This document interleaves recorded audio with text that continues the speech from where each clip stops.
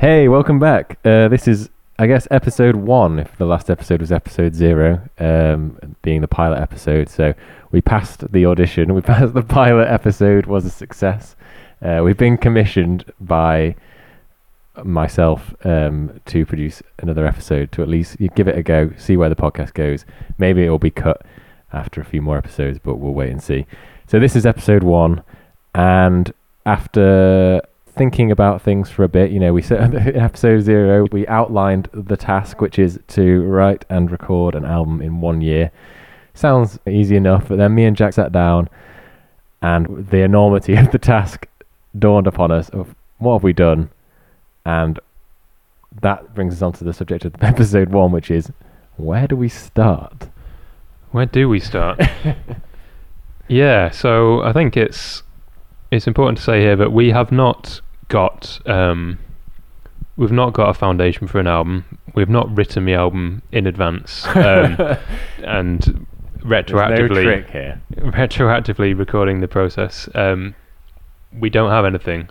We have a certain number of years of experience in writing bits and pieces, but that's about it. I kind of thought when I was thinking of the idea for this podcast, wouldn't it be really amazing if you could start from not knowing any instruments or having any musical knowledge and write and record an album in a year? I think you can. But I think people have. Well, that came from someone tweeted when the Glastonbury tickets sold out in about 2 seconds this year, and they said, and this tweet went viral. It said, I think it would be easier to learn instruments, form a band, and write and record songs and get signed and then get to play Glastonbury than it would be to get Glastonbury tickets.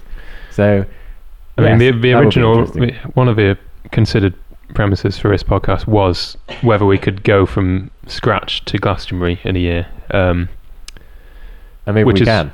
Maybe we can. It's slightly more ambitious even than finishing an album in a year, but an album is more of a tangible thing to aim towards. Like, you're creating something rather than like aiming to do something. Is a bit harder, I think, and there's more uncertainties in that. We know it's within our grasp. Yeah. Exactly. Other people, unfortunately, what if Michael booking agents? Like Michael anymore. What if Emily Evis just doesn't like our sound? I'll be heartbroken. So where do you start when you're starting from that point? We obviously have music that we like, music that we listen to. I guess that's where all bands really I think most bands influence. To begin with are covers bands, and then they start writing songs that remind them of their influences. There's no point in starting out just trying to be ridiculously original. Like, I'm going to create something that's never ever been done whatsoever, and just like hit a wall with a pan. It's been done. Damn it. There's nothing original anymore. Well, that is the issue. Yeah. It'll be great to carve out a little niche, but it's something you can't be too calculated about, I think, because either it'll come across being very contrived and maybe not that musical, or you'll find that actually what you're doing has already been done. So it's finding a balance between something that's not a blatant rip-off of yeah. And I guess that's a challenge of doing something, so of documenting something as it goes along is, and we're going to try and be as honest as possible when there's something that's influenced us. I'm sure there are many cases where people have knowingly ripped off a riff or sound that no one's ever really known.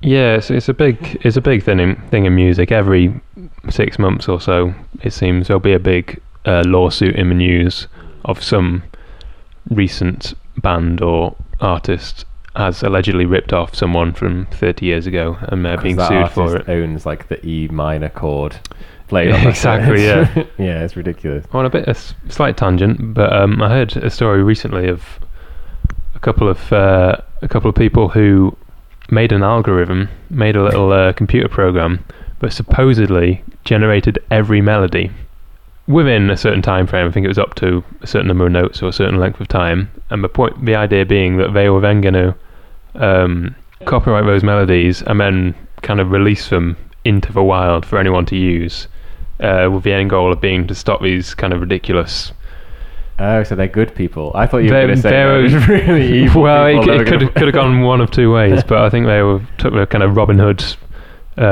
role of robbing from a rich, Yeah. rich being the people who would sue you for stealing their chord progression, and giving to everyone. Whether that is actually kind of legally plausible to I'm not a lawyer. Don't take my advice. to to copyright and uncopyright all melodies, I don't know, but it was an interesting experiment. Yeah, so influence is obviously a big thing. We have plenty of that. I guess that's the thing. People start with an audience in mind. People start with a genre in mind. Maybe it takes a while to find what their exact sound is. So do we start with a genre? Do we start by just trying to make music and then any genre? My worry is that you end up with lots of songs and not an album. I think that's the key thing of what we're trying to do, is we're trying to make an album. Right, we want it to be coherent. Because there was talk at one stage that the album was dead and that I mean, people singles were. Yeah, people still, by and large, release albums. Even if you get an artist releasing several singles in a row across a year or so, eventually they do tend to wind up on an album. So the format's clearly alive. But I guess what I'm saying is that some people make albums as in like that it progresses through from like the start to finish, like a journey. Yeah, whereas you get concept albums, and even if it's not a concept album, it can have a flow to it, which I think is important from my point of view. When I listen to an album, I love it when the songs link together, either musically or thematically. Where do you start? Do you just come up with some sounds and then try and make a song, and then that song is what you shape the album around? Or do you have an idea for an album and then try and write songs to fit with the album? I think the second way is rarer. I think bands do that on occasion. They'll have a concept or have an idea.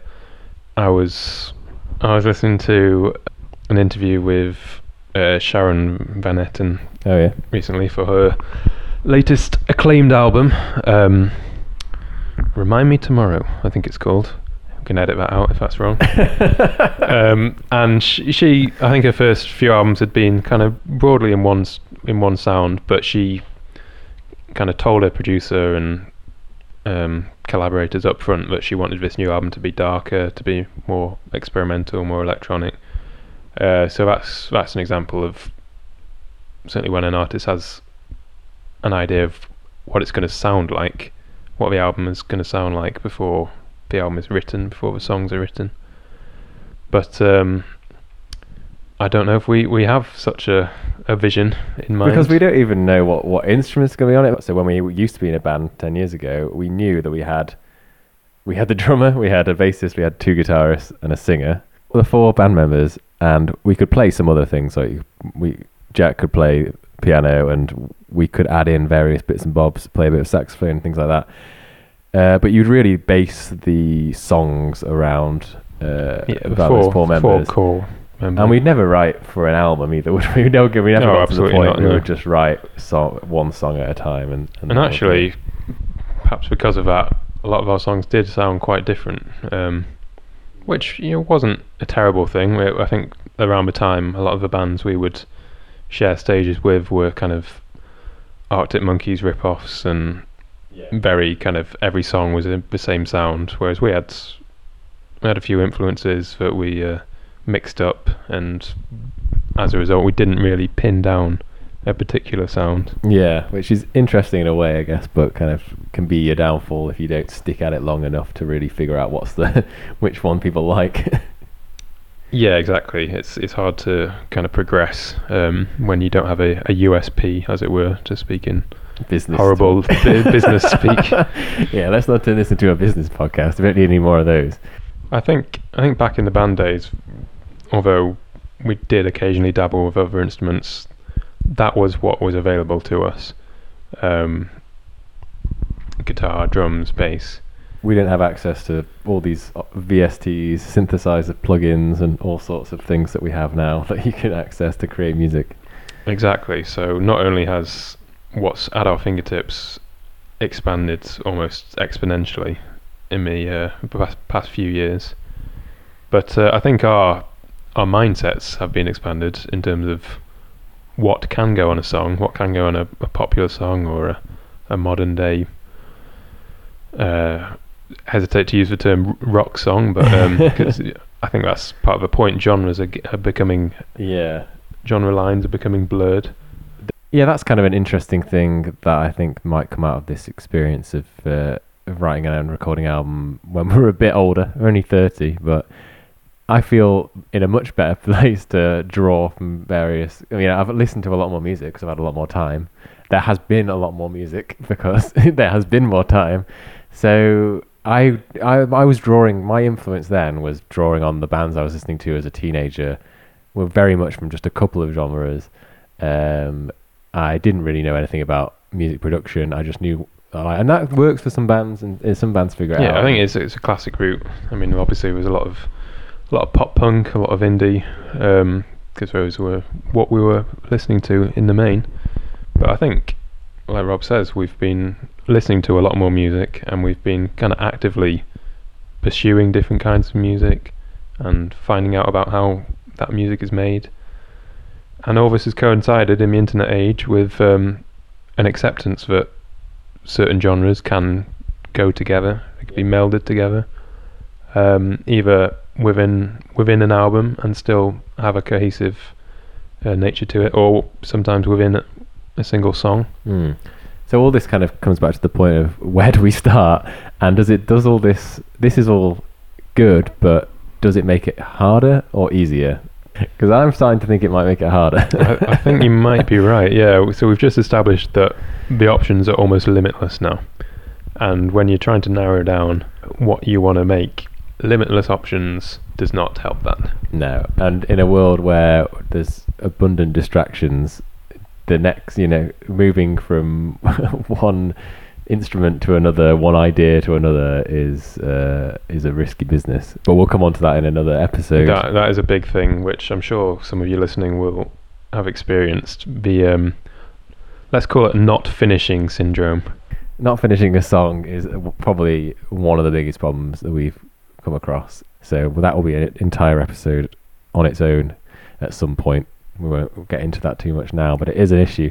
But yeah, I mean, we'll find out over the next, and we'll update in episode 2 of what we've managed to do over the coming couple of weeks in terms of starting as a starting point. Maybe we'll try a few different things. I mean, at this point, I don't really know. I think I'm just going to go home and stare blankly at a few guitars. Yeah, don't stare too long because the clock's ticking. I mean, that is one good advantage we have. So we have built up again. Another advantage of being old is that we've accumulated quite a lot of equipment and instruments over the years. So I've got various guitars, various microphones and synths and things. So we have plenty of things to draw upon straight away. We don't need to go out and buy instruments. Not that you need to that much anymore, but we've got plenty of stuff we can make music with. It's just I think the excuse of not having the right instruments or not having sufficient instruments is long gone. It was always an excuse, wasn't it? I mean, of like why you couldn't produce.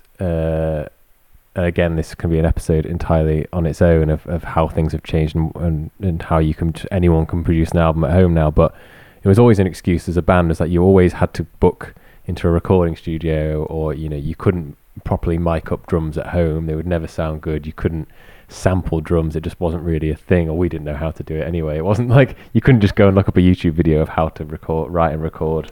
Yeah, YouTube was barely around when we first started. Yeah, so it was very much like, it felt like you could write music, and that was quite cool, and you could, but actually when it came to recording something and producing something, that was a big hurdle. Yeah, it was a big hurdle, and that's what stopped, I guess, a lot of people from making that next to actually finishing an album, and why a lot of bands were just cover bands, I guess, back when we were younger. Yeah, I mean, it's absolutely fine to be a covers band, but we had ambitions to write our own stuff and ultimately record our own stuff, which is, I guess, kind of where we fell down a bit. And another big thing, I think, was if you didn't pursue it full time, the only other way to really do it was to go and maybe study music at college or do something like that, which is a big help. And there's plenty of people out there who we know were in bands when we were younger, went on to study music and carried on making music. And you kind of just stay in those circles, I guess, don't you? And it makes it easier to maybe form a new band or Yeah, I think so. So you're effectively doing it in your work time and your play time, if that's what you choose to do. Yeah, you've got access to people that know what they're doing. I think that's the big thing as well. You're surrounded by like-minded people, so hopefully the motivation can sort of transfer between you, and you can keep it going that way. We can fill people in on as we go along. How does it work having a 9-to-5 job and doing other things and having other hobbies and trying to just record bits and bobs where you can, not sitting down for weeks or months on end to record it? Because you hear it more and more these days, particularly as a band progresses. I remember listening to a podcast, the 1975, recently, and they recorded their last album. They basically just got a house together for a few months, and I think that's quite common. It has been quite common for many years. I think the Queen, I saw in the Queen documentary. She's done an album, has she? This idea of getting living in a house together or living together, and then you're just there 24/7 as a band, writing and recording until you've got the album finished. It's a bit of a different way of approaching it. I know people obviously do write albums, producers and stuff in their spare time, but kind of so we do not live together, so we will be doing this kind of remotely for a large part of it. Hopefully there'll be opportunities to kind of get in one room and play some music together, but initially, at least, most of it will be done from our own separate homes, and that's another challenge. Yeah, and I guess this is another thing that maybe you don't realise when you're younger and you're listening to bands, but I've realised more and more as I've got older, is that a lot of bands are really just one person. They're driven by one person writes the songs, one person writes all the lyrics, and they've just got a band around them. Maybe they get sometimes it's literally so. There's acts that sound like bands. They're called what you would think is a band name, but actually it turns out it's one person. Tame Impala. Tame Impala, yeah. Case in point. Good example. And other times they are bands. They write and perform together, but really it's just one person. Yeah. Who's the driving creative force. And it's actually, I'd say it's probably more common that's the case. It's quite rare where everyone in the band has an equal kind of creative input. Because that relies, if you're all putting in equally, it relies on you all being on the same page, all having the same vision of it. And I think I guess it just makes it more difficult, because especially when you get into writing things like lyrics, if we even have lyrics, who knows? Are we going to have singing? Is it only going to be singing? Is it only going to be singing? Is it going to be built up from various clips of singing? Is it going to be inaudible to human ears? Especially with lyrics, it's quite a personal thing. If you're, maybe we'll have to address that. Maybe we'll address that in an episode. Maybe it'll be easier for us to write a album from the point of view of someone else, or maybe one person just takes the role of writing all the lyrics. I don't know, but that's something we'll have to find out. And it's one of many things we're going to have to find out, and one of many reasons why you have to tune in. Exactly. and like and subscribe. That sounded a bit too much like a demand. And like and subscribe if you so wish. Do what you want. Yeah, do what you want, to be honest. We're going to carry on making the podcast. We're going to write the album, even if we only have 2 subscribers at the end. Me and Jack being those subscribers, then I'm definitely subscribing. We'll still have made an album at the end. But if you do for some reason like the podcast, then let us know. We'll probably set up some kind of email address or some kind of way of contacting us, I guess, at some point. Once we've got a band name. That's another topic as well for an entire podcast. So lots of things to talk about is what basically the conclusion of episode 1. Where do we start? We've not started yet. We hopefully by episode 2 we will have started. We may even have some sounds to play. Who knows? That would be exciting. That'll be a big step. Actually getting sounds. I'm not committing to that, but yeah, tune into episode 2. There may be some kind of sound. And what more can you want from a podcast? Yeah. Hey there, it's Rob again, but from the future. Don't listen to Rob from the past just there. We would really like you to subscribe and follow along the journey with us from start to hopefully completed album in 1 year's time. You'll know now if you're listening to this, we do actually have a name. the Tune Lighting podcast, which Rob of the past was unaware of when this episode was recorded. And therefore we have an email address too, which is tunelighting@musicianshq.com. I'll put a link to that in the description so you know exactly what it is. But yeah, we'd like you to send in any questions, any ideas for future episodes you might have, any ideas for things you think should go on our album. And let us know if maybe you're thinking of also trying to record your own album within a year, and send in any comments and we'll try and read them out on the show as we go along. But for now, we'll see you next week for the next episode of the Tune Lighting Podcast.